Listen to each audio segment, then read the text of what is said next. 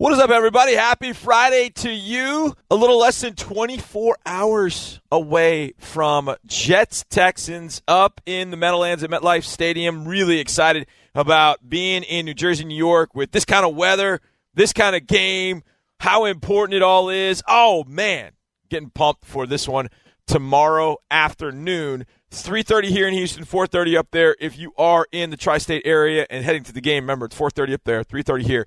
Really looking forward to it. But welcome to the program. We're going to talk a lot of Texans, Jets, plenty of stuff going on. Appreciate you being here. I am John Harris, football analyst and sideline reporter, and so glad you are with me this evening. We got plenty for you. We're going to have our Deep Slant interview of the week with Ryan Griffin. Had a big ball game last week, and hopefully Griffin is going to be big down the stretch of the year, figuratively and literally. But he's going not quite home.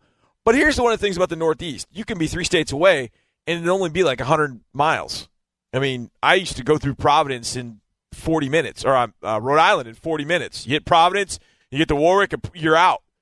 And that's how it is. So he's from New Hampshire, playing in New York, New Jersey. I'd imagine he's going to have a few folks at the ball game. Not quite as many as when we play at Gillette Stadium. I think it was 2017. He had 75 people there when he had that back shoulder touchdown catch in the end zone. That was awesome. And you could see his section up in the stands going crazy. So Ryan Griffin will be here. I'm going to give you my first community credit union, first glance, keys to the game in this one. And I would love to be able to tell you, just roll out the balls and you'll be good. You're better than the Jets. You're +5 on them. They're 4-9. You're 9-4. You're a better football team. On paper, yes, I think that is the case. I think the Texans would have a number of Pro Bowlers, a number of top 100 players versus the Jets, a couple, if that. Jamal Adams for sure.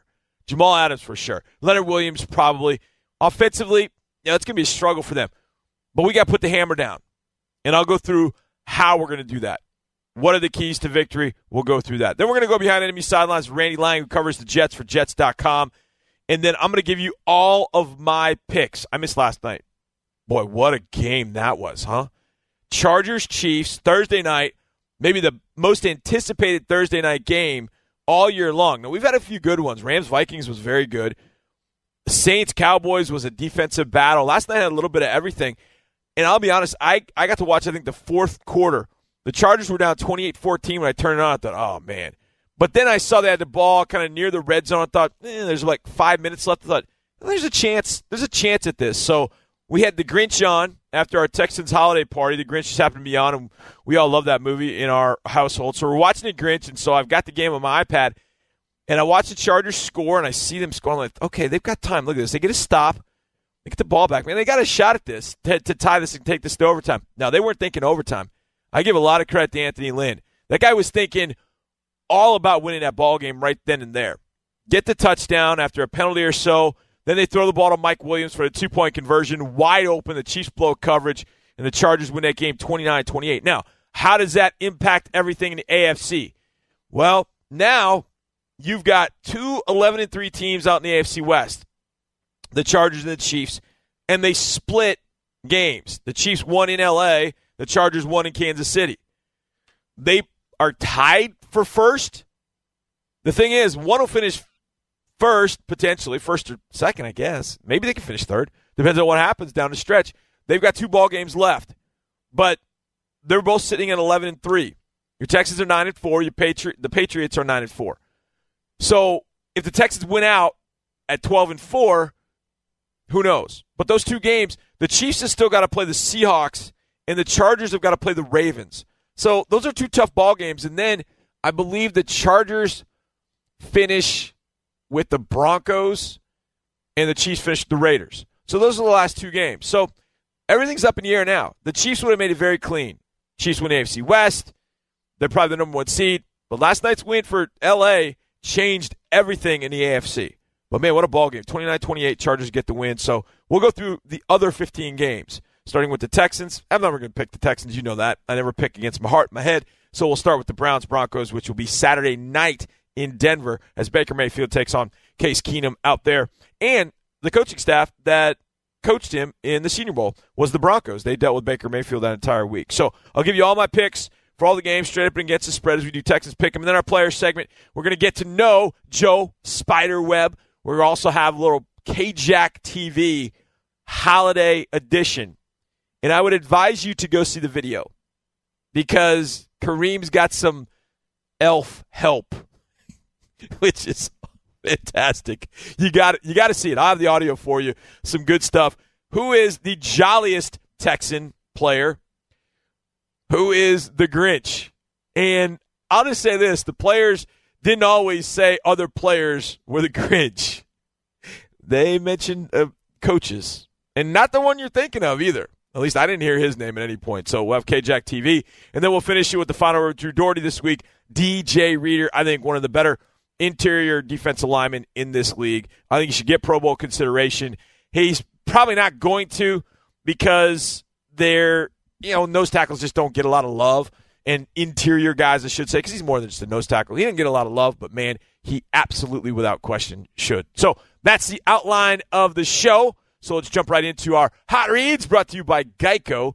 15 minutes can save you 15% or more on car insurance. And on a Friday, we always go right straight to the head coach. Bill O'Brien jumps in studio with Mark Vandermeer to give his thoughts on the preview of the New York Jets. Mark, take it away.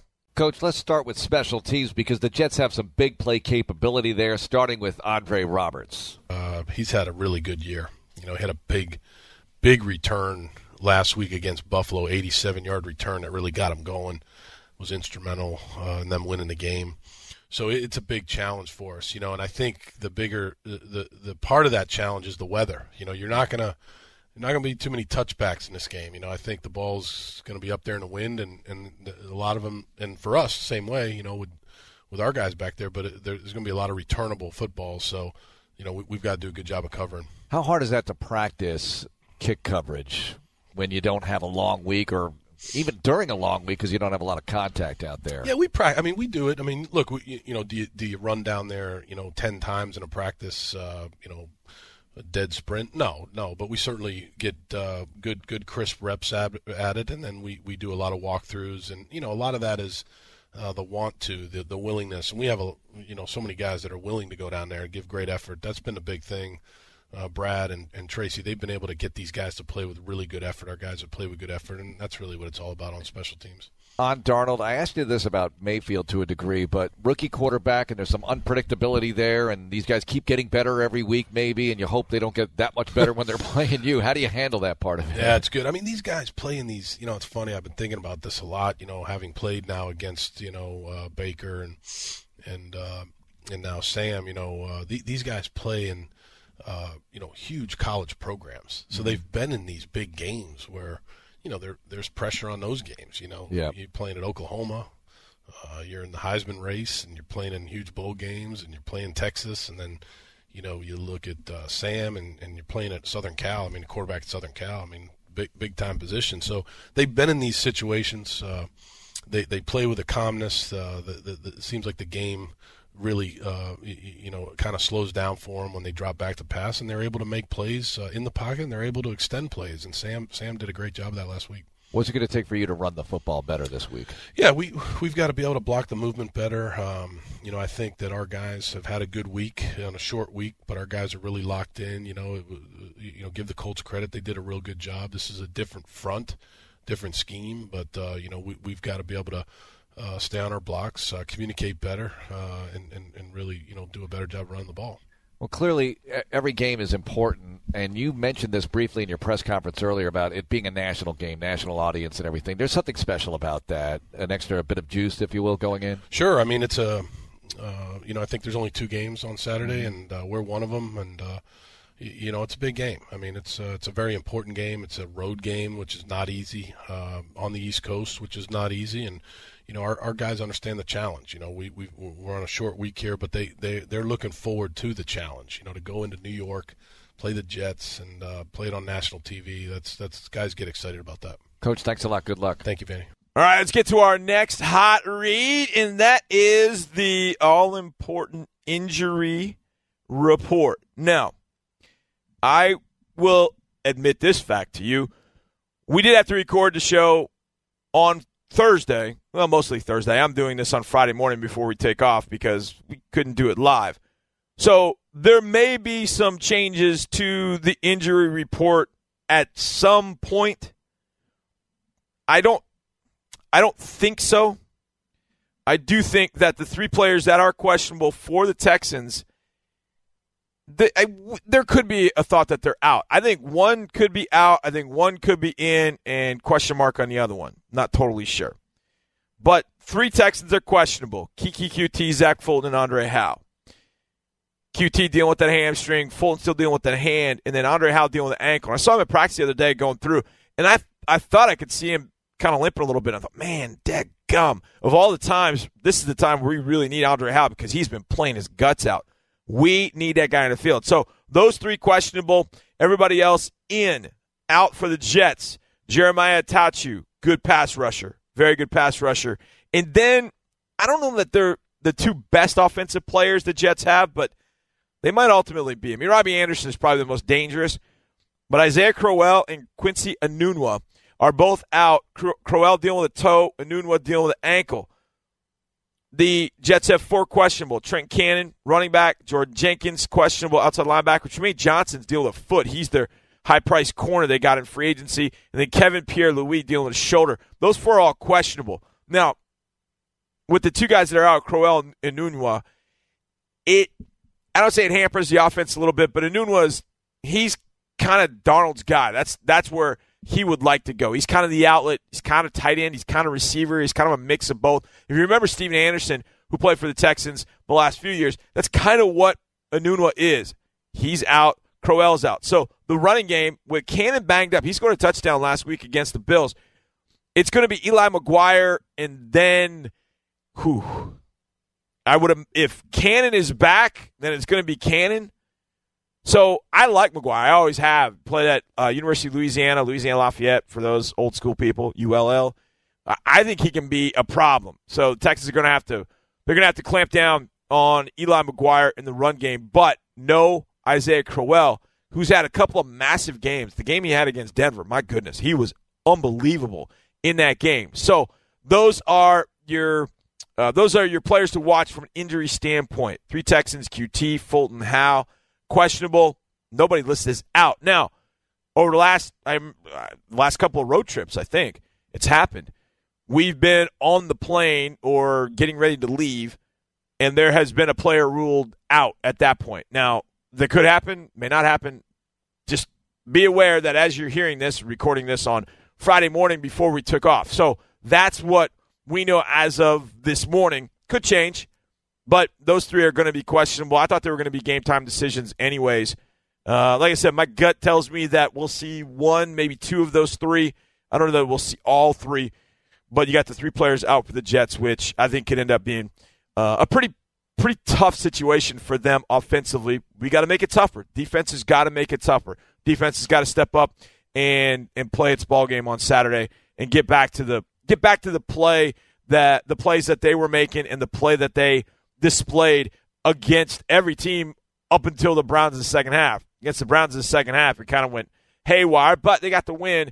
And then against the Colts, they found a good rhythm. The Colts schemed it up pretty well. I'll give them credit. They schemed it up pretty well. Now it's time to flip that script. So there you go. That is your injury report, and those are your hot reads presented to you by Geico. 15 minutes can save you 15% or more on car insurance. Coming up, I mentioned tight ends just recently, talking about Quincy Enunwa. I'm going to give you the tight end for the Houston Texans next. Ryan Griffin with our Deep Slant interview of the week right here on Texans All Access.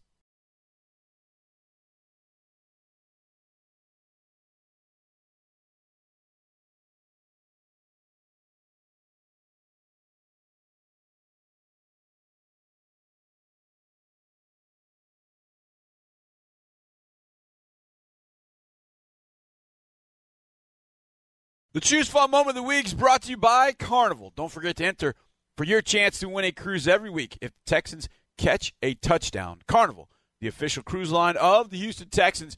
Choose fun. Now, not as many fun moments to pick from on Sunday as I mentioned on Wednesday and I mentioned on Monday, but I picked this one. This is a pretty fun moment. Love seeing this guy make a play Great throw, great catch and run. Here's Ryan Griffin, 47 yards at a key moment in the game. Sar, choose fun moment of the week. First half, Texans at the Houston 41. Watson in the gun. Deshaun throws over the middle. And he's got Ryan Griffin across the 35. Breaks the tackle 30. Still going 25, 20, 15. And ganged up on at the 11-yard line. Big play to Griffin with 3:20 to go. Texans in the red zone. I love the fact that on that play, Griff made the safety miss. Just a little ski slalom move, just ran right by him. And then, because he had to do that, that slowed him down a little bit. And Griff, obviously being a tight end, Griff's got good speed for a tight end, but obviously defensive backs are going to catch him, especially because he had to make that move. And then he protected the ball. Great play down the field. Huge play. And I think Ryan Griffin is going to be huge for this team, especially with Keke QT banged up. And, DeAndre Carter does look like he's going to be back, and that's good for Saturday. But with Griff, I think Sean's really finding a comfort level with him and looking for him. And they use Griff in a lot of different ways. So I think he's going to continue over these last 3 weeks to be heavily involved in the passing game, and I think that's a great thing.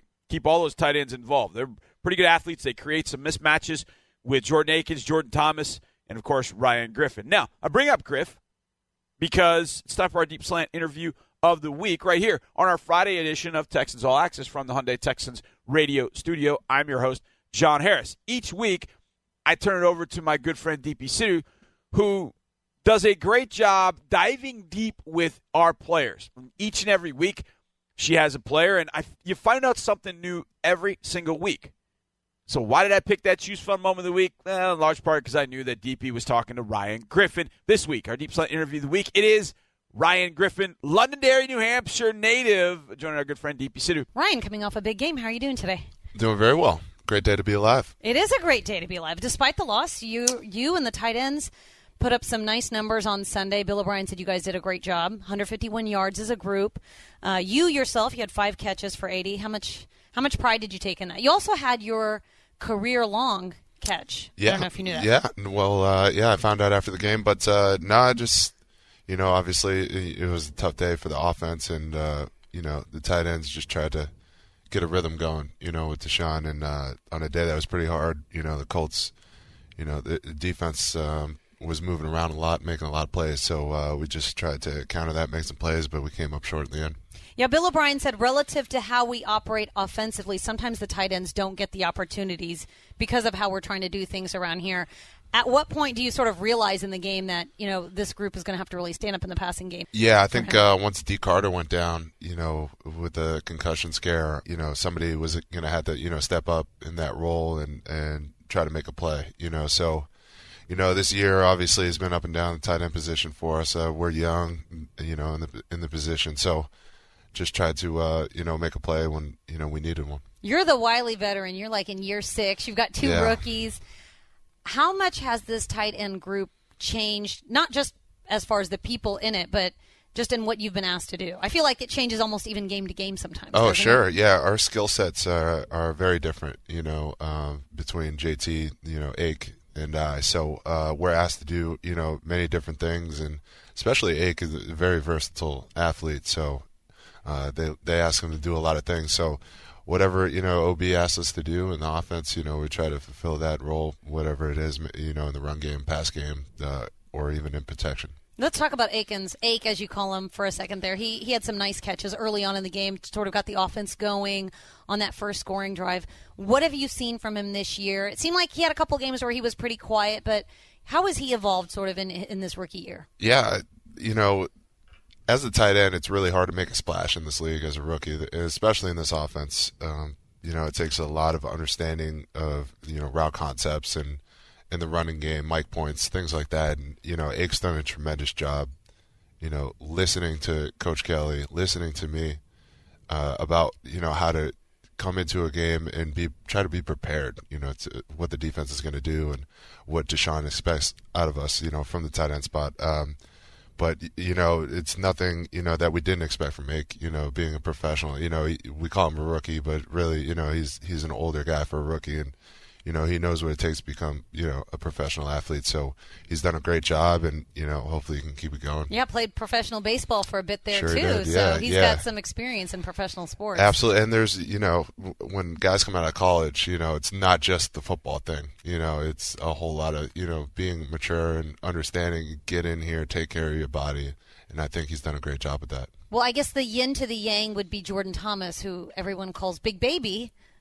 Is that confirmed? He did. He confirmed it. Okay. I actually All was right. joking with him about it, and the media asked him about where he got the nickname from. He said he's been called that since junior college because he was so big and yet so young. Yeah, he does have some similarities to the Big Baby I know is Glenn Big Baby Davis, Of who course. played for the Celtics, the LSU athlete, and honestly, quite a lot of comparisons can be drawn from these two. I mean, both big guys, but JT has also done a lot to grow, this year. But he's got to continue. It seemed like his chemistry with Deshaun developed really early on. Yeah, he was getting a lot of nice touchdown catches, a lot of Sure. looks early on. Even in camp, he almost seemed like a smaller offensive lineman. It's easy to throw him the ball because he's going to catch it. He's a talented guy when it comes in terms of running routes and catching the ball. He's got big hands, and so I'm not going to go into a scouting report on Jordan Thomas, but on Big Baby, but he's extremely talented, and he's got a lot in front of him. If he works. What's that group like, the tight ends group? Because it's changed a lot since you've been Yeah, here. But it's now a lot of fun. You've got two rookies, and they're both pretty different in personality. And Sure. then you've been here through not just this coaching staff, but your rookie year was very different from the rookie year that these two are facing right now. Yeah, absolutely. I just try to make it as easy as possible for these guys. I know how difficult it is to come in this league, with grown men and try to perform, week to week. And it's such a long season coming from college. So I just try to make it real easy on them, help them out as much as I can. And, it seems like, we're having fun, but it really comes down to winning some games here at the end of the year. Do you talk to them, especially during that 9-game win streak? I know it's hard to not get excited. I mean, all of us in the building obviously are excited, but as players, you try to keep it even keel. But for a rookie, I would imagine it's even harder because you almost have to explain to them, hey, it's not always like this. Right. And, I tell them there's been a lot of close games, and that's the NFL, and we just so happen to pull some of them out just because of, what we've been playing like and finishing drives and things like that. But I think in terms of, keeping these guys level-headed, it starts with OB. OB has a real tight grip on these rookies, and, I don't think he's going to let them, get bigger than, their egos will let them. So I think that starts with OB and the man up top. I was talking to Demaryius Thomas last week. He said that when he got here, in order to build chemistry with Deshaun, he would go to his house for dinner and watch film. DeAndre Hopkins has said that the two of them play cards or play card games. Now, as a tight end, you have to develop that chemistry with Deshaun, but then you also have to do some things that offensive linemen are expected to do. How do you balance that, and do you guys do anything special to sort of build that chemistry? Sure. We as an offensive line and tight ends. Because you got two groups with that you got to Deshaun, work with. Yeah, we all go out to dinner. We try to get out once a week and, just talk about something other than football. Obviously football comes up when we're together, and no doubt about it. But it's about building that chemistry, between all of us. It's like 11 players, playing as one. So that's really important to us, and we spend a lot of time with each other. So one dinner a week is good enough, I think, for everybody. You're like, we're good. Yeah. All right, you're a bit of a mystery because you're not on social media. You're still not on social media. No. So most of the players, we kind of know what they're into, what they're up to. You like to keep a low profile, but if you were on social media, what do you think most of your posts would be about? Except for football, other than football, what do you think your posts would be? Yeah, I wouldn't post about football. Things that interest me, like NBA basketball. I'm a big basketball fan. Celtics are my team, but since I've been in the city, watching a lot of Rockets, and the Astros and the Sox as well. I'm a baseball guy, so I don't know. I'd keep it light, but I wouldn't keep it at all. Obviously, You've still no plans anytime soon. No one's pushing you in that direction. No chance. I got nothing to gain, so everything to lose on that. So, and I do think probably you get teammates sharing stuff with you if anything were to come up on social media. Yeah, absolutely. I lurk. Don't get me wrong. I'm not on Instagram pages, but I'll be on Reddit. I'll know what's going on in the world. True. Yeah, but I'm not trying to live my life, online. All right, back-to-back games on the road, up on the East Coast. Is that exciting for you, being an East Coast guy? It would have been, but my blood is thinned out, Already? pretty drastically. Yeah, I can understand so, that. it's going to be interesting. It doesn't seem too bad in New York, but playing outside, it's fun, and playing in the Meadowlands. Growing up watching, some Jets football. Obviously, I was a Patriot fan growing up, so big rivals there, and I'm excited to get it going. All right, we're excited to see you out there as well. Ryan Griffin on Texans Radio. Thanks so much, Ryan. Thanks, DP. Yeah, I mentioned that to Bill O'Brien the other day. He was talking about facing the Jets, and he kind of was slow playing it a little bit, and I was like, OB, it's the Jets. There's something about playing in the Meadowlands, playing in MetLife Stadium, playing the Jets or the Giants, playing up there. And especially for a guy like Griff, who's from Londonderry, New Hampshire, growing up as a Patriots fan, you see the Patriots and the Jets taking each other on, and I don't know if they were great games, but there were always games that took place in the Meadowlands where the Patriots, I remember 2007, the streak for the Patriots, the game to go 16-0, they had to beat the Giants, and they beat the Giants 38-35. That game took place at MetLife Stadium. What a tremendous game that was there in the Meadowlands with the Patriots winning that game. Patriots, the Jets, many, many battles. They've already faced each other this year. In a game the Jets could have won if they had any offense, but did not. So we're looking forward to doing the same thing as the Patriots. Get just enough offense, defense stops them, keeps them out of the end zone, get a win. And a big factor in that is going to be Ryan Griffin. So we appreciate him stopping by to spend a few minutes with us. Now, we're going to play the game on Saturday. And it's going to be rainy, and it's going to be kind of ugly. But that's Northeast football in December. Here in Houston, hopefully it's going to be a little bit better weather. But either way, you can participate in the 2018 Running of the Bulls 5K Run and Walk presented by HEB tomorrow at NRG Park. The race finishes on the floor of NRG Stadium, and all racers will get a commemorative race T-shirt and entrance to the post-race party featuring free food and beer, Bud Light, autographs with Texas cheerleaders and ambassadors. I mean, how can I not tempt you? Okay, yes, you got to run and or walk 5 kilometers, but we're giving you free food and Bud Light, and then you get autographs with cheerleaders and ambassadors. I mean, come on. So if you want to spend the day, spend the morning doing that, then you recover and recuperate with some food and some beer, meet some great people and cheerleaders and ambassadors, and then go to your favorite place to watch the game, and hopefully the Texans get a win. That's a great day. So participate here. 2018 Running the Bulls tomorrow, 5K Run and Walk. Visit HoustonTexans.com today to sign up. Now, the Texans game on Saturday. How will they get a win? I'll give you my First Community Credit Union First Glance keys to the game next, right here on Texans All Access.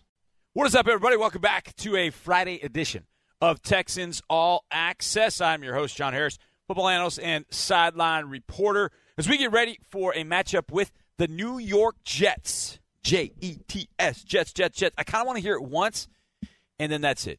Because I think they do that chant, I think, first downs, big ball, big plays, all that kind of stuff. So hopefully we don't hear that. I'd like to hear it once, though. I'd like to say that I heard it. I've been up there for a Giants game. We faced the Giants 2014. Didn't turn out well. But the last time the Texans played the Jets at home, that was a win. On the road in 2012, that was also a win. As I said to Mark the other day, what's the one thing that stands out about 2012? And the first thing you think of is Brian Cushing. And Cush had that knee injury, Matt Slauson with the low block. I say illegal. Wasn't real happy with Matt Slauson from that point forward. Because I think that 2012 season, I think Cushing was one of the best, if not the best, inside linebacker at that point. I mean, you had Patrick Willis. You had some good ball players. Luke Kuechly was still young in his career. I think Cushing was one of the top 3 linebackers in the league, inside linebackers in the league. And he had, as I said many times, he was the heart and soul of that team. When he went down, the Texans continued to win, but I think down the road, there were just opportunities where Cushing's presence would have been big. But that happened last time in 2012. Hopefully that will not happen on Saturday for any of the Texans at all. Now, let's get into our keys to the game.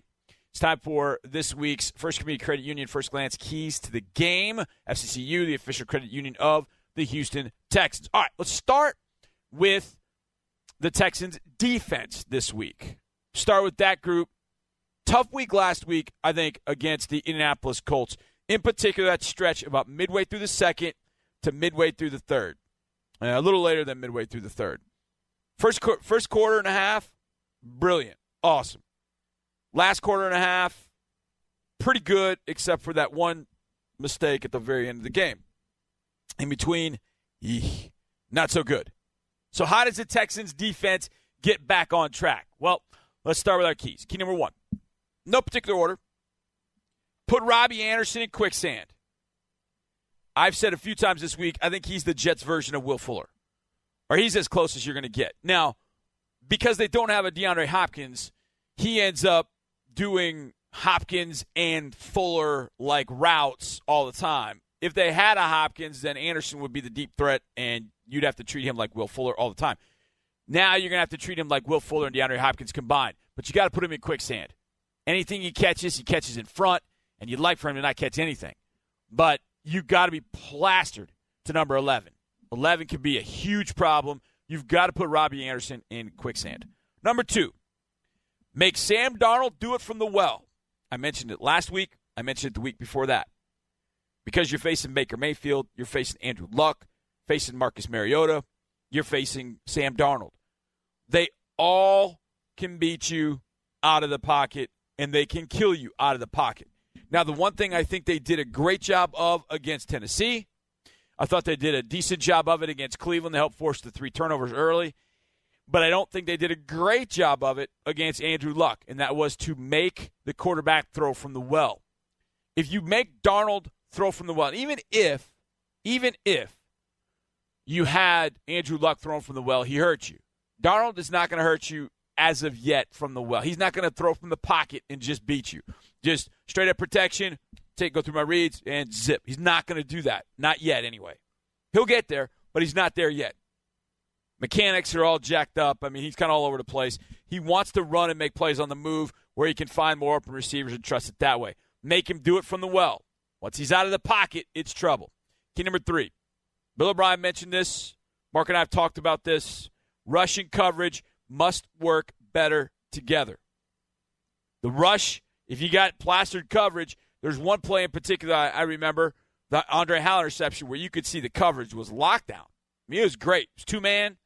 They were manned up across the board with Andre Howell and Justin Reed in the back end, playing over the top of it, reading Andrew Luck's eyes. They got some pressure with Whitney Merciless, who stepped off and spied. And then when the guard left, Whitney came and forced Andrew Luck to have to drop down to kind of 3/4 and throw.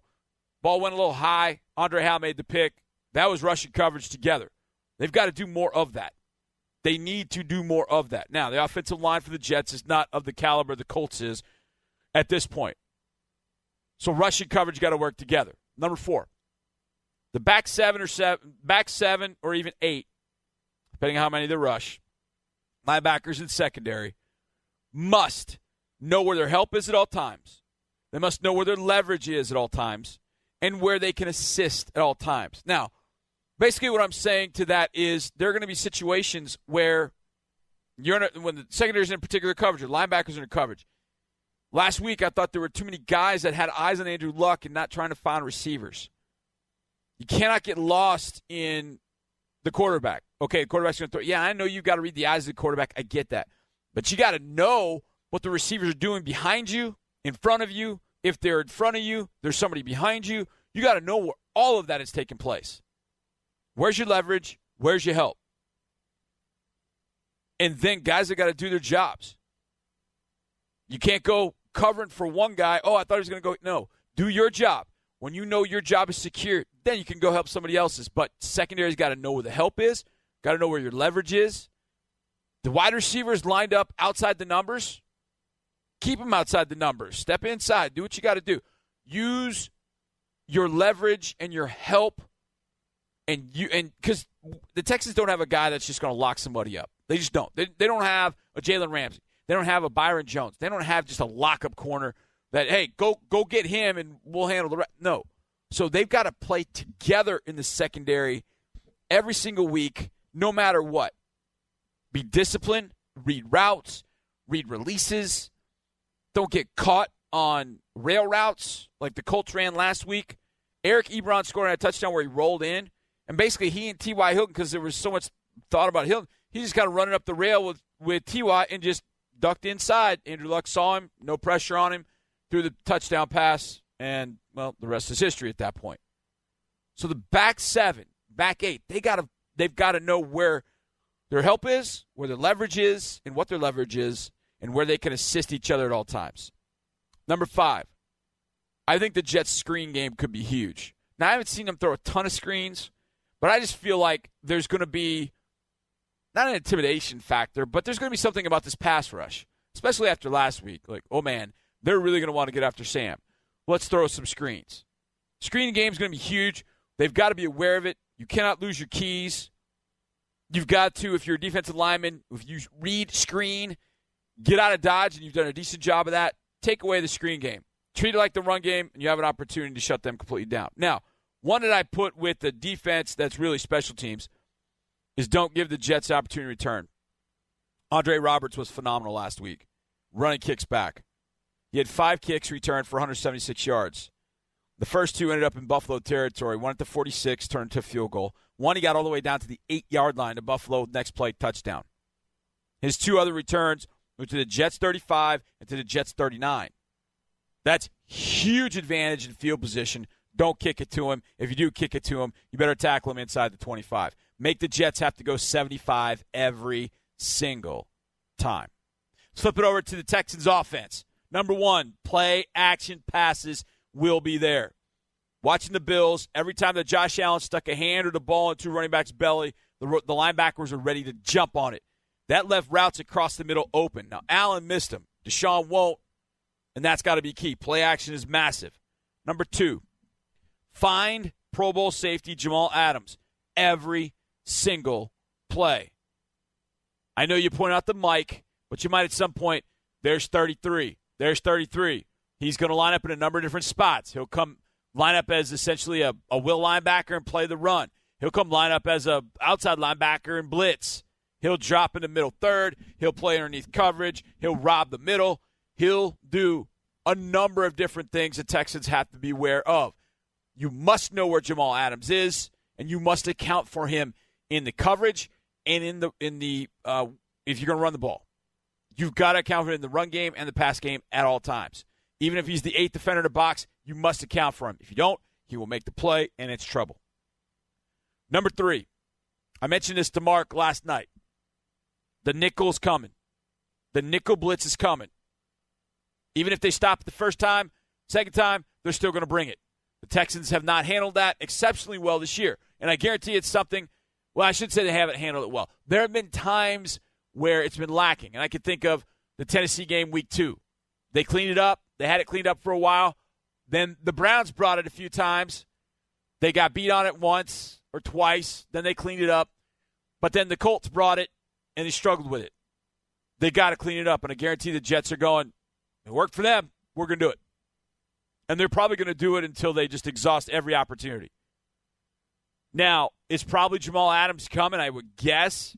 He's probably the best opportunity. He's probably the best fit to do that. But that could end up being trouble for them. That's a good cover guy out of the secondary. But they're going to trust Tremaine Johnson and Morris Claiborne and Buster Skrine to be able to cover the Texans receivers essentially one-on-one so they can bring that blitz. And if the Texans don't pick it up, well, there you go. They're going to force the Texans to have to pick it up. So the Texans better have a plan for it at all times. Number 4, take the profit when the Jets play zone. There were a ton of open areas to throw the football against the Jets for the Bills. Josh Allen just wasn't going to be consistent enough to hit those areas. He wanted to scramble and run. If there are open areas, take them now. Don't need Deshaun taking hits. We need him protected. We need the ball out. Let the receivers get yardage and get upfield. More series of downs, more first downs, and it snowballs in a good way.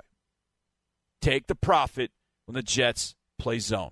Number 5, the Jets did not account for Bills quarterback Josh Allen in scrambles or design runs at all. I don't know if they just lost him. They forgot, he's just a big, gangly, gunslinging, tall dude. He killed him. And the thing was, Allen had been running the ball the last 2 or 3 weeks really well. Like, he's one of the top rushers in the league. There are going to be rushing yards there for Deshaun Watson. We're going to have to pick and choose the spots where the Texans can take advantage of that. But there are going to be rushing yards there for Deshaun, be it scrambles, be it design runs, slide, get down, get out of bounds, don't take needless hits. And it's not as if Deshaun wants to. I know he's trying to get first downs, etc. But just know how valuable you are. Don't need to take a bunch of hits, but there will be rushing yards there on the field, no question. Number 6, last one. The Texans have to eliminate the push and penetration up the field in the run game. That was a killer. Now, you heard Coach O'Brien talk about the movement. The Colts did a lot of moving. They dart inside. They would slant inside. They would jump from B gap to A gap on the snap. They would stem before the snap, right before the snap, and then play. They would jump into both A gaps. But Marcus Hunt was a problem. 6'8", 295, and he just ran upfield. I'm not going to do anything else but run upfield. It's actually not a bad plan. That gave the Texans some issues up in Indianapolis. It gave him issues the other day. I don't think Leonard Williams will play it that way. He plays more technically sound, all that kind of stuff. But that might be something the Jets try and do, just try and penetrate and get upfield and disrupt, if nothing else, the Texans' zone running game. But then the Texans have to counter. We talked about that last week because we knew that the Colts would do that. We knew the Colts would get upfield. We knew the Colts would penetrate, especially Marcus Hunt. They threw screens. They tried to go back across the grain. They tried to run some of the split zone keep with Deshaun Watson. They did some of those things. They just didn't do it enough. But you got to eliminate that penetration up the field. Maybe you change a couple of blocking schemes so that maybe Leonard Williams or McClendon or whomever's inside doesn't get kind of that running start and just flying up the field. But you got to eliminate that. If you're going to run the football, you got to eliminate that penetration. Now, I'm not saying you got to knock a guy 5 yards downfield every play, but you got to make sure that the penetration doesn't get upfield and disrupt the zone blocking scheme. And most importantly, what you don't want is for the running backs to see that and then make a cut off of that. That's what happened. And the running back is schooled to do that. If they see somebody getting upfield, boom, they're going to cut it back immediately. Well, the Colts played it right. The Colts essentially, with that penetration, sent him back to help. If you eliminate that penetration, you give the back a three-way go. You can bang it, bounce it, and you can bend it back. But the Colts are taking those away. If you eliminate that penetration, then you give the options back to your runner, Lamar Miller and Alfred Blue, especially when you're in the zone running game. So just some keys right there to a win over the New York Jets. Those keys brought to you by First Community Credit Union, the official credit union of the Houston Texans. All right, we're 1 hour down. We got 1 hour to go. We get back, we're going to learn a little bit about the New York Jets from Randy Lang of Jets.com. We'll go behind enemy sidelines with DP Sitter next right here in Texans All Access. As we kick off our second hour of Texans All Access on this Friday evening, it's time for me to give a little something to my 3rd and 4th grade teachers out there. I give you the gift of Toro's Math Drills. You want to bring a little Texas football to your classroom? Then sign up for Toro's Math Drills, presented by ConocoPhillips. Toro's Math Drills is a video series designed to help 3rd and 4th graders learn how to tackle math in the classroom. All you have to do is go to HoustonTexans.com/Toro's Math Drills to learn more. Now, I know you're getting near the end of the first semester. You're getting ready to go on break. But when you need to come back for the second semester, let football live. Bring football math to the classroom. Trust me, it will help your kids. Welcome back to a Friday edition of Texans All Access from the Hyundai Texans radio studio. I'm John Harris, football analyst and sideline reporter. It's time to go behind enemy sidelines. I gave you my keys, and each and every Friday we find out what the other side is thinking.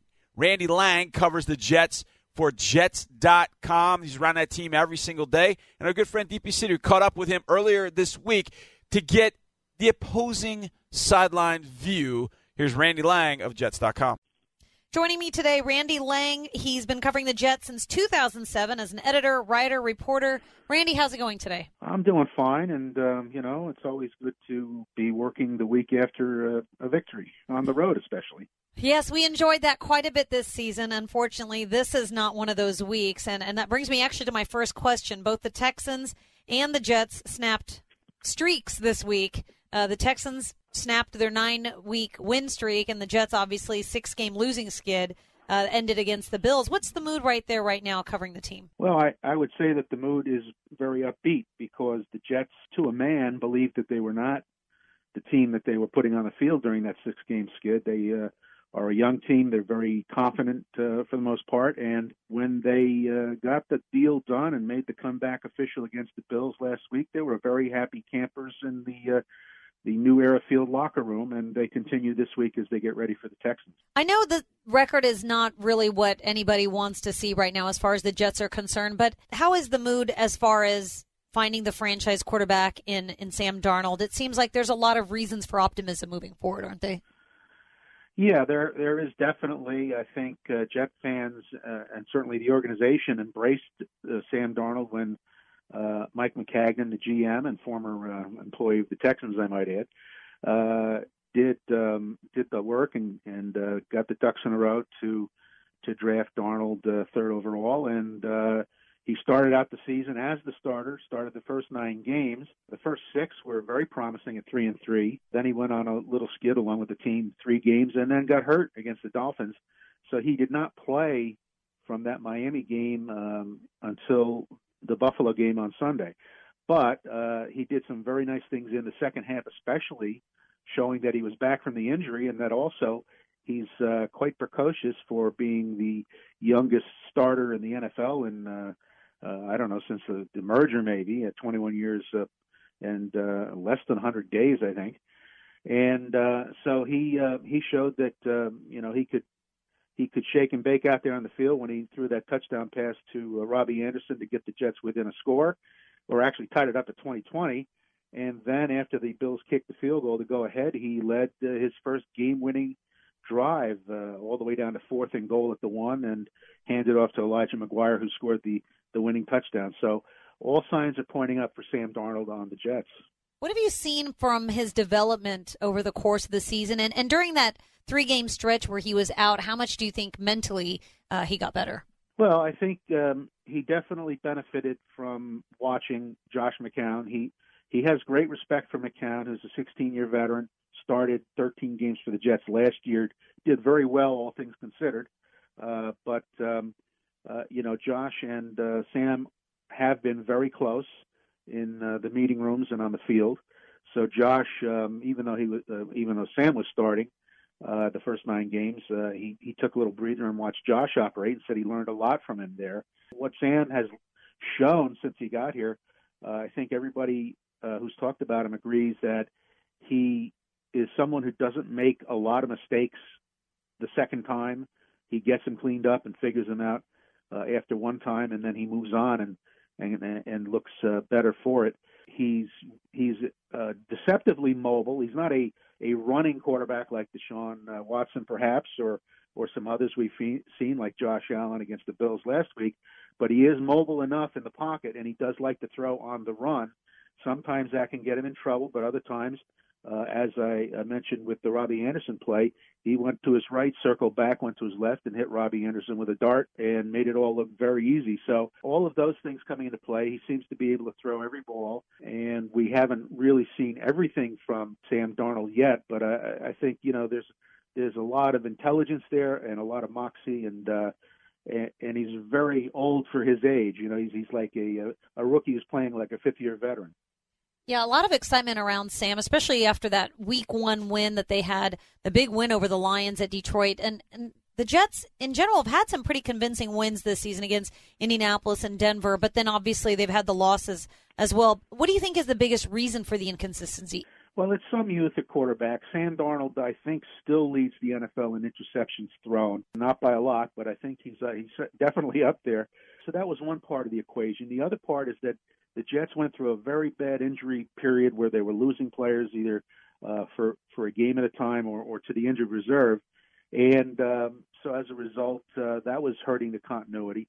The offensive line has been a little up and down. The running game, they lost Bilal Powell early on. And so they've been going with Isaiah Crowell, who's not a bad back at all, but he's also been nicked up and has been playing on a bad ankle. So, you got all those things going on, and wide receiver situations were up and down. They had a few receivers that they brought in early and they'd let go to mid-season, and Quincy Enunwa's coming back very good, but sometimes He's prominent in the game plan. Sometimes Jermaine Kearse. Other times it's been hard to find a wide receiver getting open. So all of those things were playing into the 6-game losing streak. The defense was kind of up and down, giving up big plays, although they're playing well on third down and in the red zone, but still getting burned a few times and paying for it. So all in all, it was just one of those things where nobody really was, to blame game after game, but a lot of players were just having a little trouble getting continuity, and I think the injuries were playing into it. And so they were looking for a way to bust out of this thing, and they did finally find it against the Bills. Yeah, let's focus on that defense for a bit. Bill O'Brien, he had some high praise for the second-year safety, Jamal Adams. He had the strip sack on Sunday on Josh Allen. How does he affect opposing quarterbacks? Well, Jamal has become an extremely potent player in his second year. He was very good in his rookie season, but he's developed, and he's starting to win converts. I mean, people are saying this guy is, whether they say he's the best on the Jets defense or he's a Pro Bowler for sure or whatever, he's starting to get that kind of recognition around the league. He gets it from playing all over the field. He's in the deep middle, but he'll come up into the box a lot. They'll send him on blitzes on occasion. He's had some strip sacks. He's gotten his hand on some balls in the backfield for incomplete passes. He's making tackles behind the line, leads the Jets in TFLs. He also is a leader in an interesting stat that I don't see a lot of people keeping, which is making stops on third and fourth down that opponents don't convert on. And he's got 11 of those leading the team, which is normally a linebacker's role. So he is doing it all for the Jets, and he is getting that recognition, and he's a very big part of what they do on defense. And takeaways, that also seems to be a big area Jets defense is capitalizing on. What's been the key to success when it comes to forcing turnovers? They had 3 against the Bills on Sunday. Yeah, they did, but they went through a drought. It was very strange because they had started to make a name for themselves in turning the ball over through the first, I think it was 6 games during that 3-3 start.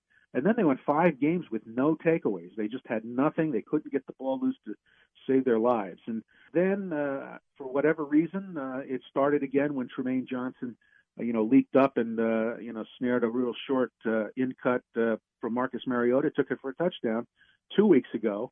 Tremaine had 2 more picks, his first 2-pick game for the Jets, and his 4th overall for the Jets against the Bills. And, they had the 3 takeaways, so they seem to be back on the beam. But, those turnovers, as they like to say, the coaches always say, they come in bunches. The Jets would like to see a bunch more against the Texans. Randy, Andre Roberts, still a big factor in the Jets' return game. Can't believe what he's able to do at this point in his career. What makes him so elusive to bring down on punts and kickoff returns? And how surprised is everyone up there at how well he's doing at this point in his career? I think everyone's pleasantly surprised, although not wildly surprised, because Todd Bowles, he had some familiarity at a previous stop with Andre in, I believe it was Arizona. So he knew of him, and the Jets have been looking for a returner to settle down that position for the last 2 years. They just kept trying guys, and the turnstile was whirring away there. But Roberts came in, very professional, very solid citizen, and a great veteran. And then he's got this nice little burst, and he's got some change of direction. And all of a sudden, this guy is like lighting it up in the NFL. He is first in punt return average among the qualifying punt returners. He is now 4th in kickoff return average, which he improved on with his 51 and 86-yard returns against the Bills that were very helpful in the comeback.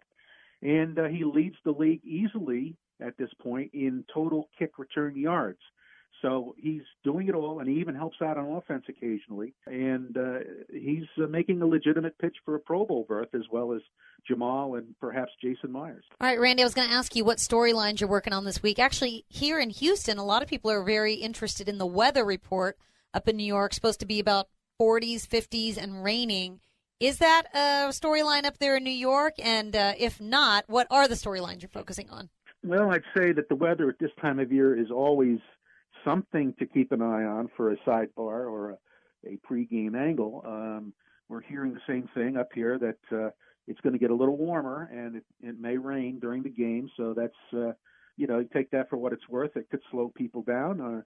it could give some other players an opportunity to show that they can move on a wet track and not let it bother them. But as far as the other storylines, it's Sam Darnold making his second start since the injury and his first start since leading his first comeback. So I think a lot of fans want to see if he can continue that, and if the Jets' offense is starting to feel better about itself. I think the defense is definitely looking forward to the challenge of the Texans' offense. They know of the dangers that Deshaun Watson can present, and they saw firsthand a few years ago what DeAndre Hopkins can do to them. And they also know about what Lamar Miller can do, because Lamar is the only NFL back ever with 2 97-yard runs or longer in a career. He did it once this year, as you well know, and he did it once at the end of the 2014 season against the Jets. That's right. So, they're very well aware of what can happen, and they have given up some long running plays and some, passing plays. Although the pass defense has been, pretty consistent, but the run defense, I think they want to tighten that up, and that's going to be a big challenge against the Texans.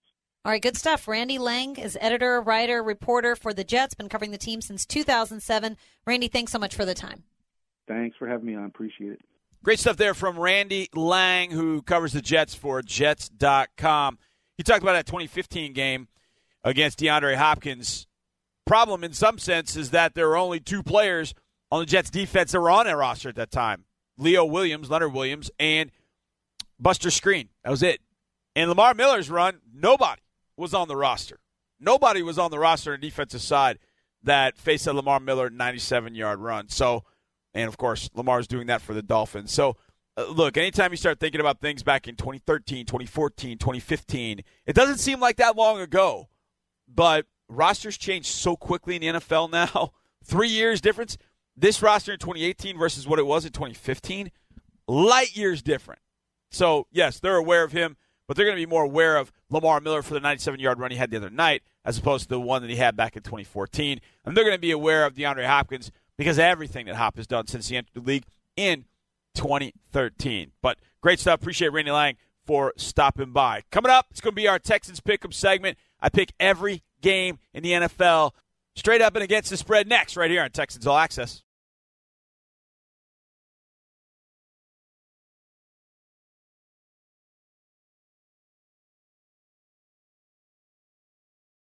Week 15 is upon us in the NFL schedule. Your Texans will go face the New York Jets tomorrow, 4:30 Eastern kickoff.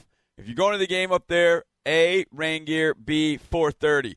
Here, 3:30 local time, and we'll have everything for you on Sports Radio 610 starting at 12:30, I think is our pregame show. We'll have Texans Unlimited you can check out on HoustonTexans.com. We got all kinds of great pregame stuff. Here from Mark, Andre, myself, John McClain, Robert Hensley. You hear from a lot of different people from up and East Rutherford, and it will be a wet one. There's no question about that on Saturday. I got to make sure I say Saturday, tomorrow against the New York Jets. Now, with Week 15 upon us, that means it's time to make our picks. It's time for Texans Pick'em, presented by Tran. Go to HoustonTexans.com.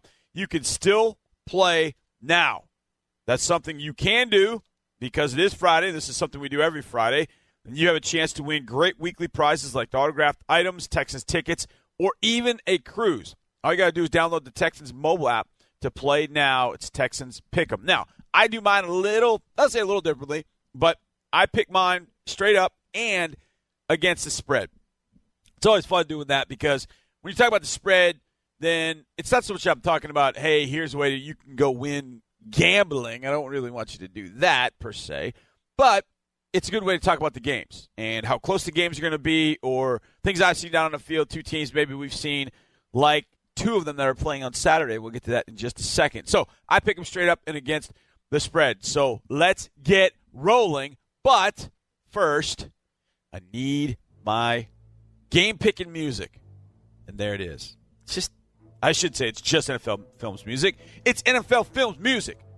Gets me hyped, really, to be honest with you. Yeah, I pick games, I get hyped. I do that. All right, Saturday, it kicks off with the Texans Going to New York, Houston's a 6-point favorite. You know how I feel about picking the Texans games. I don't pick against heart and head, so I just leave that one alone and don't touch it. The evening game, though, and we'll start here, the Cleveland Browns, the 5-7 Cleveland Browns, take on the Denver Broncos. Now, how about this? Cleveland wins this game on the road. They'll go to 6-7-1.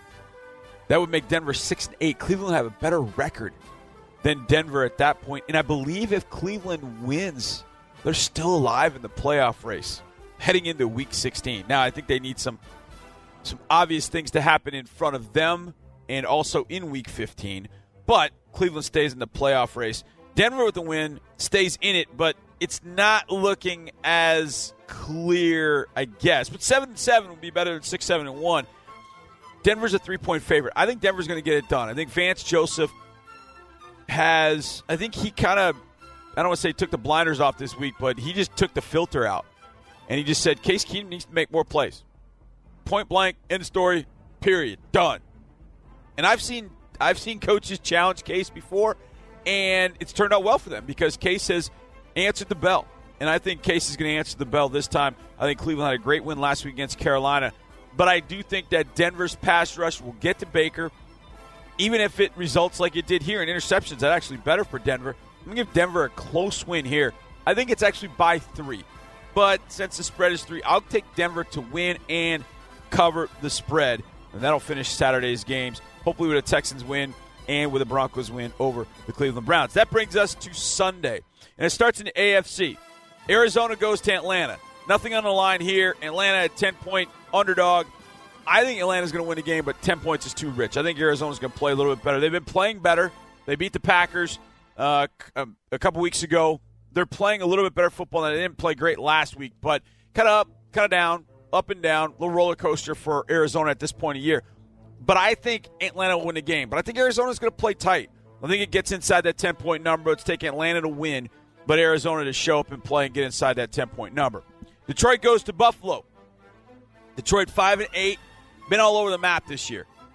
A good win for them. I shouldn't say big win, but a good win for them last week against the Arizona Cardinals. Buffalo should have beaten the Jets. I'll be honest with you. Should have beaten the Jets. I've said that this week. Buffalo had them dead to rights, but they fumbled the ball a number of times. Interception late. They gave up 2 big kickoff returns that set up the Jets for scores. They should have beaten the Jets, but didn't. I think they'll get this one done. I think they'll beat the Lions. It feels like a 3 to 4 point win. The spread is 2.5, so I'll take Buffalo to win and to cover that 2.5. Josh Allen playing a little bit better. Not great. If you got to force him to throw, which Detroit will make him do, Detroit will make him throw. So Buffalo's going to have to design some runs for Josh Allen, but he's been running the ball very, very well. In fact, I think the last 3 weeks, he's one of the top 5 rushers in the league as a quarterback. He's done a nice job from that perspective. He's got to throw it cleaner, but I think he will. And I think Buffalo's defense will bounce back as long as they're not facing short fields the whole time. Felt like that entire game against the Jets, they were just on short fields against the Buffalo defense. I didn't give them a shot at all. So I'm going to give Buffalo the win and the cover over Detroit. Green Bay goes to Chicago. Chicago coming off that big win over the L.A. Rams on Sunday night. And Aaron Rodgers, I won't say he talked some trash, but he talked about what the Packers would have to do a few weeks ago. And he started going through we got to win this game, and then we go to Chicago where we always win. And he's right, they have always won. Since 2010, they've always won. Whether Rodgers is playing quarterback or not, I think it changes. I think Chicago wins this. The spread is 7. I don't feel good about the spread. I think Rodgers and Green Bay will keep it close. But in the end, the Bears' defense will find a way to pull out that win. It'll be close. It'll be 23-20, 21-17, 28-24 kind of thing. Bears will win, but it's going to get inside that 7-point number. Oakland goes to Cincinnati. Ugh. Cincinnati's going to win and cover, I think. Cincinnati's favored by 2.5. The Bengals have flat out quit. I noticed that a couple weeks ago against the Cleveland Browns, watched them on tape. Oh, man, they quit, and they've quit. They battle hard against the Chargers. I'll give them that, but I'm taking Cincinnati to win and cover, get a 6th win for Marvin Lewis. I would think on his last few weeks as Bengals head coach, but you never know what's going to happen in Cincinnati. I think at times we've thought that through Marvin Lewis's career, and he stayed there as the head coach. So I'm going to take Cincinnati to beat Oakland. Oakland got the win of the year last year for them, beating the Steelers. So Cincinnati gets them and covers that 2.5-point spread. All right, here we go. Now it gets interesting with these noon games coming up. Dallas, Indy. A win for Dallas clinches the division. A win for Indianapolis keeps them alive in the playoff race, and depending on what happens with the Texans, Indianapolis stays alive for the AFC South division race. Indy's favored by 2.5. I think the Zach Martin injury is a bigger one than maybe anybody's letting on because that Colts defensive line can get after it. I would love Dallas to win. Trust me. I would love Dallas to win. I don't think that it happens. I think Indianapolis gets the win, and they'll get the cover. It's going to be close. I think this is anywhere from a 3 to 6 point win, nothing more than that. But I think the Colts kind of found themselves again against us last week. I think they'll do it again against Dallas. I think they'll slow the Cowboys' train. The Cowboys have played very well at home this year. On the road, they've played okay at times, but I think the Colts are a different animal altogether. And Matt Eberflus knows the Dallas offense. He spent time with the Dallas Cowboys and the defensive coaching staff. I think that's going to give them a leg up. He's defensive coordinator for the Colts. I think the Colts win that and cover that, unfortunately, but I'm cheering like hell for the Cowboys. How about that? Miami goes to Minnesota. Minnesota's favored by 7.5. Now, Miami had maybe the play of the decade, maybe the play of the century to beat the Patriots last week. And then in the locker room, something stood out to me. They're all chanting, see you next one, or see you Wednesday, see you Wednesday, see you Wednesday. They're still in the playoff hunt.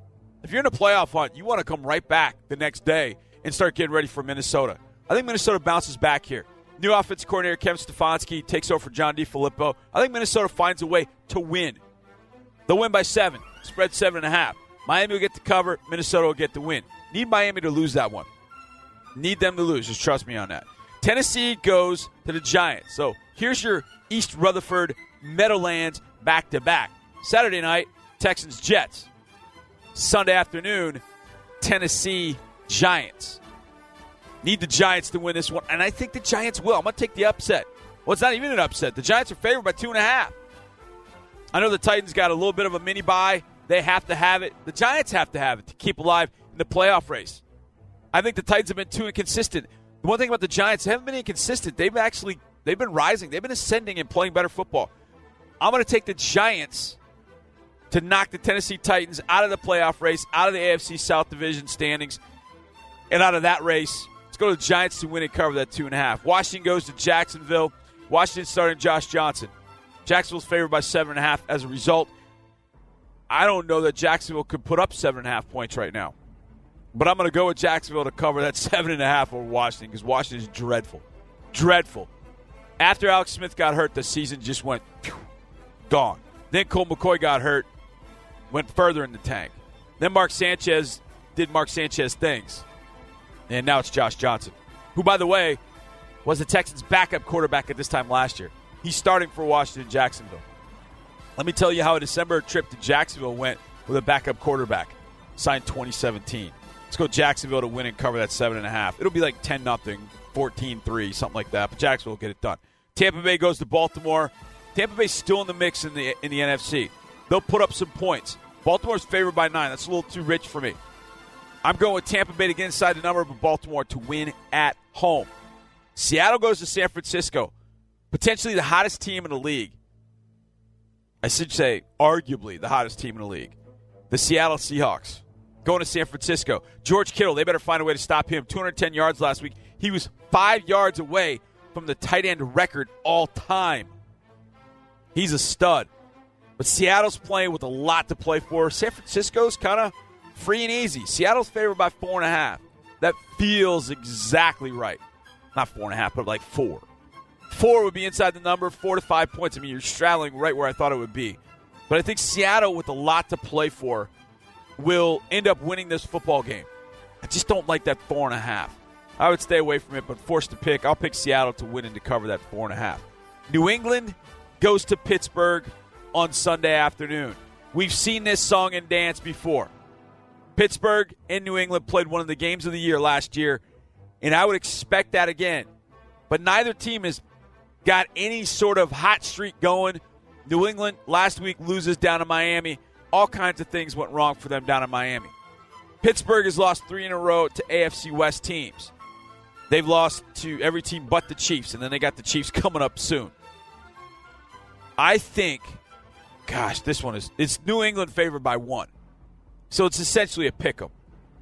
And I'm going to go with Pittsburgh.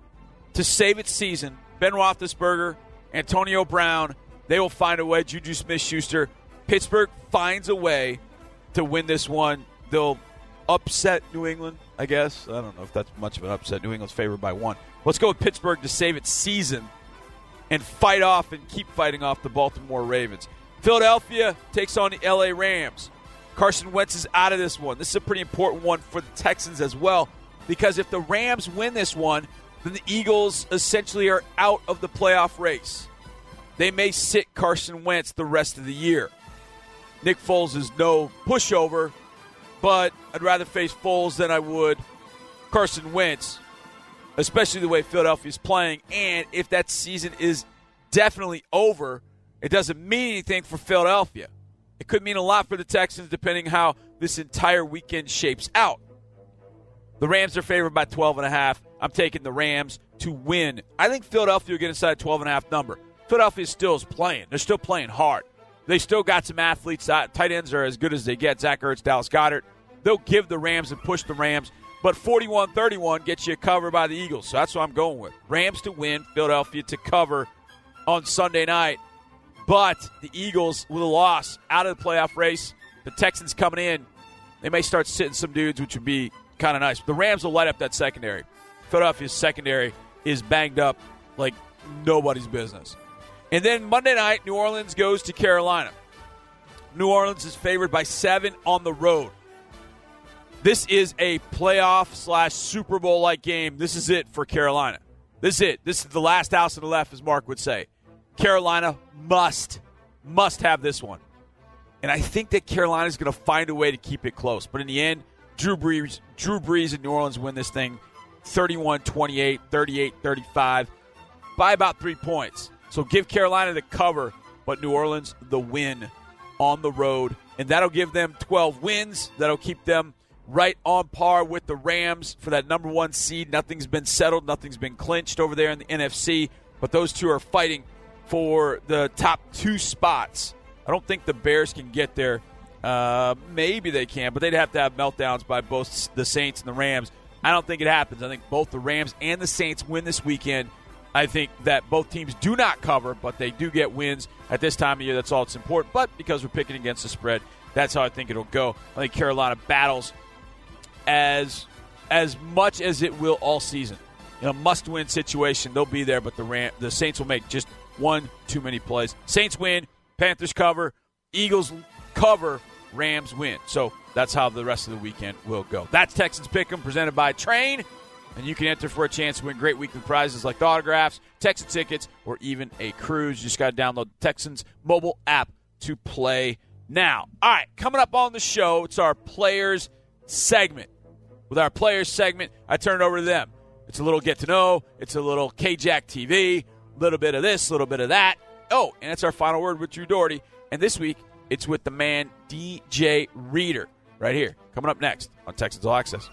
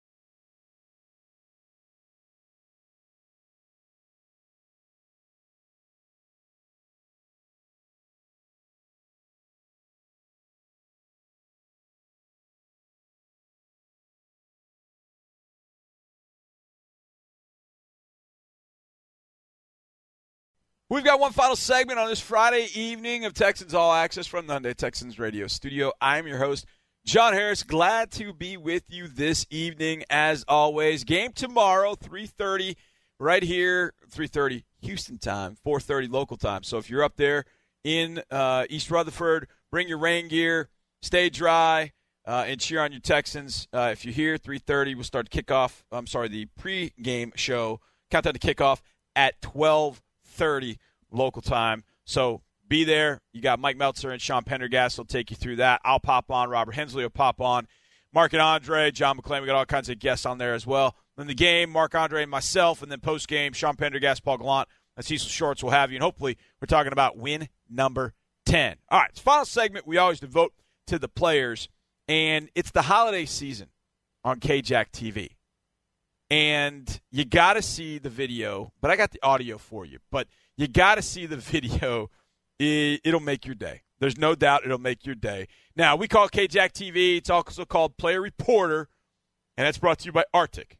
You don't need me to tell you that. Kareem will tell you that. The official coolers and tumblers of the Houston Texans. Visit ArcticCoolers.com. Arctic Coolers, overbuilt, not overpriced. Here is KJAC TV Holiday Edition. Ho, ho, ho. It's Jacket Claus with another edition of KJAC TV, the Holidays edition. Shout out Arctic, man. KJAC TV, we back. I'm here with my favorite guy in the world. OG. 2-4, 2-5. Keep it real live. And you know we sting like bees out the hive. Okay, that was a smooth little freestyle. Jump on, he cut me out. Bun. Hey, check me out, Bun. Get me in the studio. Yes, sir. Yes, sir. Who's the jolliest on the team? Ooh, jolliest. Who has plenty of energy, always smiling. Just that's jolly, just jolly all the time. I gotta give it to Christian Covington, man. Covington? Yeah, he always jolly. Come in here with a smile, always excessive a little bit. All right, that's a good one. What about you? Who's the jolliest on the team? I probably said Dylan Cole. Dylan Cole? Yeah. I probably said Dylan Cole. Who the jolliest of you? I'll probably say clowning. He always clowning around, know what I'm saying? Right. That might be wit. Maybe Whitney merciless. Whitney merciless. Whitney always got a smile on his face. He always cool. He always jumping around and having a good time. So I'm gonna say Whitney merciless. Okay, that's a good one. It's probably my guy here. Probably my guy. My mom smiles all the time. Always smiles, man. Now, who's the Grinch on the team? B-Mac. No. B-Mac all day. I agree with you. B-Mac, I agree. How the kids, how the wife, everything. Oh, no doubt, that's JD. That's clowning. Okay. Right. Might say Coach Midge, man. Coach Midge. Hey. Midge. It wasn't me, Midge. Jacket Claus. Hey, we got some stuff for you. Shout out Arctic. Look at Arctic. Got some stuff for us, man. I got a t-shirt for you right here. We all gonna say thank you, Arctic. 1, 2, 3. Thank you, Arctic. One. Oh, damn.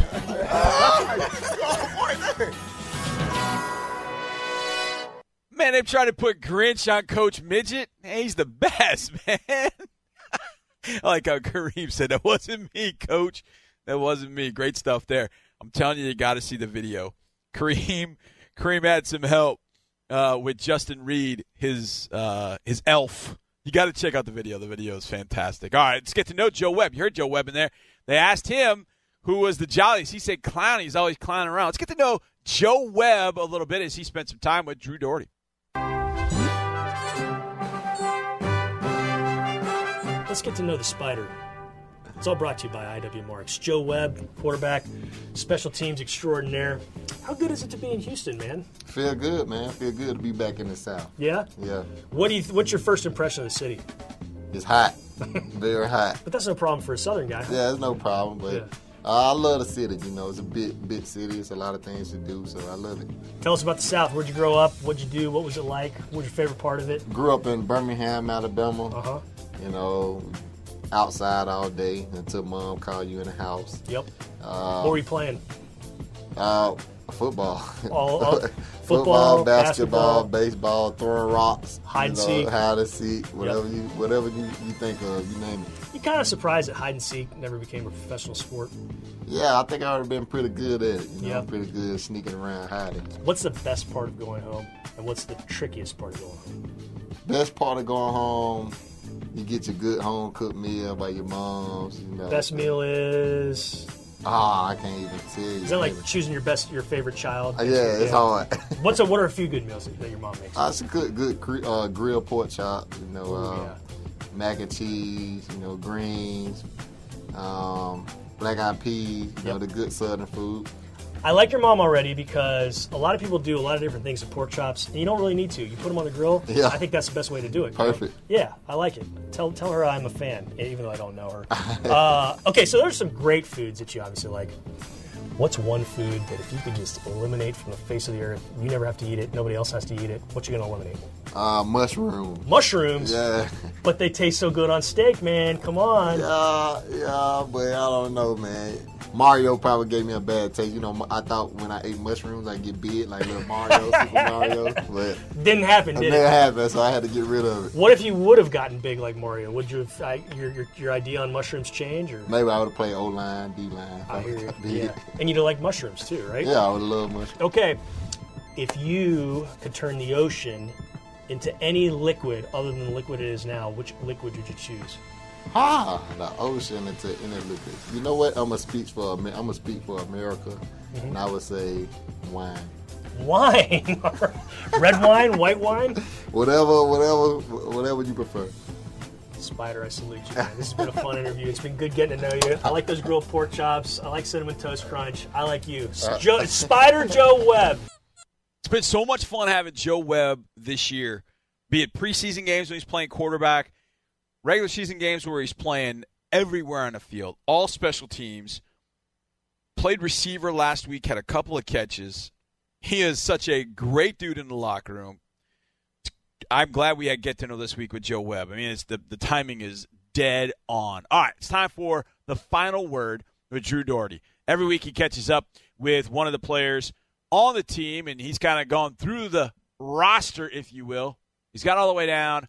I should say all the way down, but if you go numerically, to DJ Reader, the pride of Greensboro, North Carolina. Drew, take it away.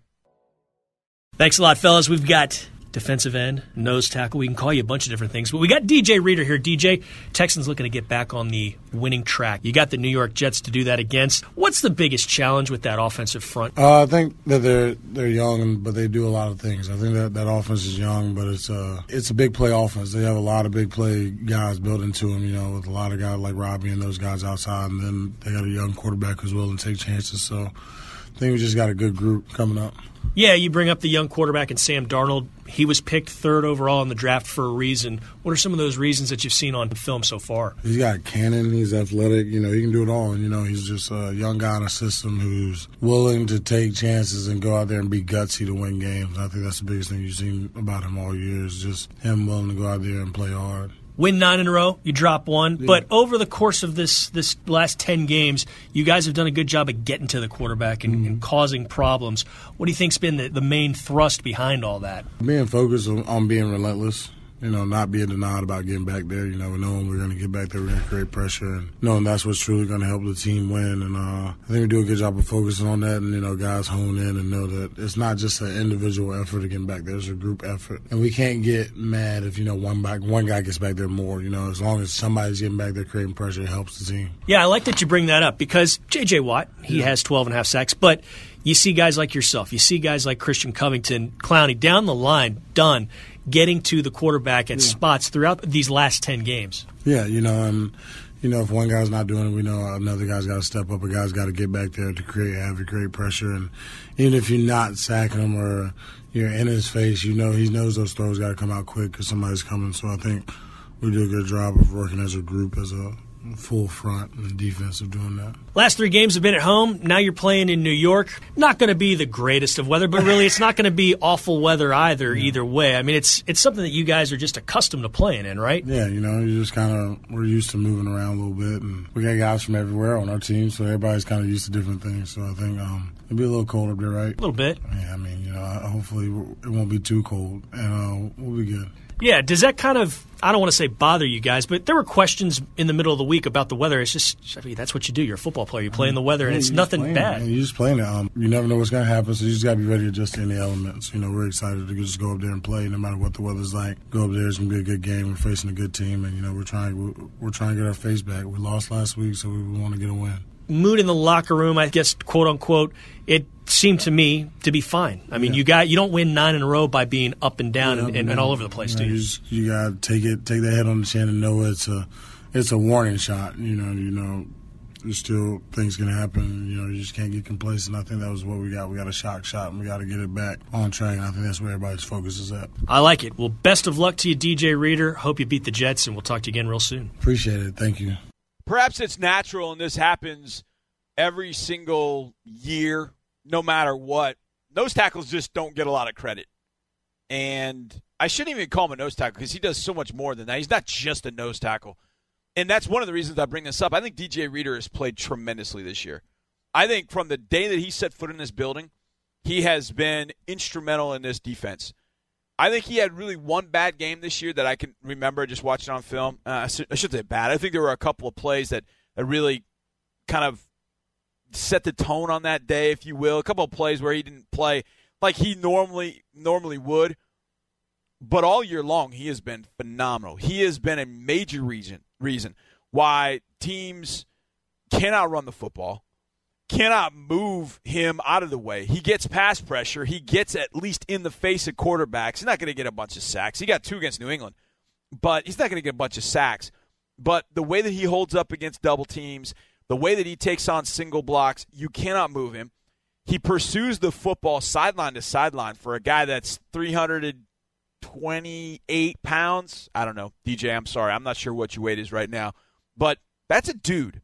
DJ Reader is a football-playing dude, and I love having him on this team, and he has meant so much to this team inside. And I think of a lot of guys that are getting Pro Bowl considerations. When I've looked around the league and I look at interior players, DJ's probably not going to get that recognition because he doesn't have a ton of numbers. But why are the Texans so good against the run? Well, because they're stout in the middle. Brandon Dunn has done a really nice job against the run as well. Cov's done a nice job when he's gone in there. Cov's been a little bit more on the pass rush side. But DJ, you try and move that big dude, you're having no success. None whatsoever. I mean, it's been really good to watch that guy progress and become the player that we all wanted him to be. I saw him at the Senior Bowl, and I thought he was fantastic. And when we drafted him, I thought, he'll play first and second down, but he'll be really good. I mean, he's played a lot of third downs, and he is an instrumental piece in this run defense in particular. Getting after the quarterback in the pass game, I think 98 is fantastic. I think he deserves Pro Bowl consideration.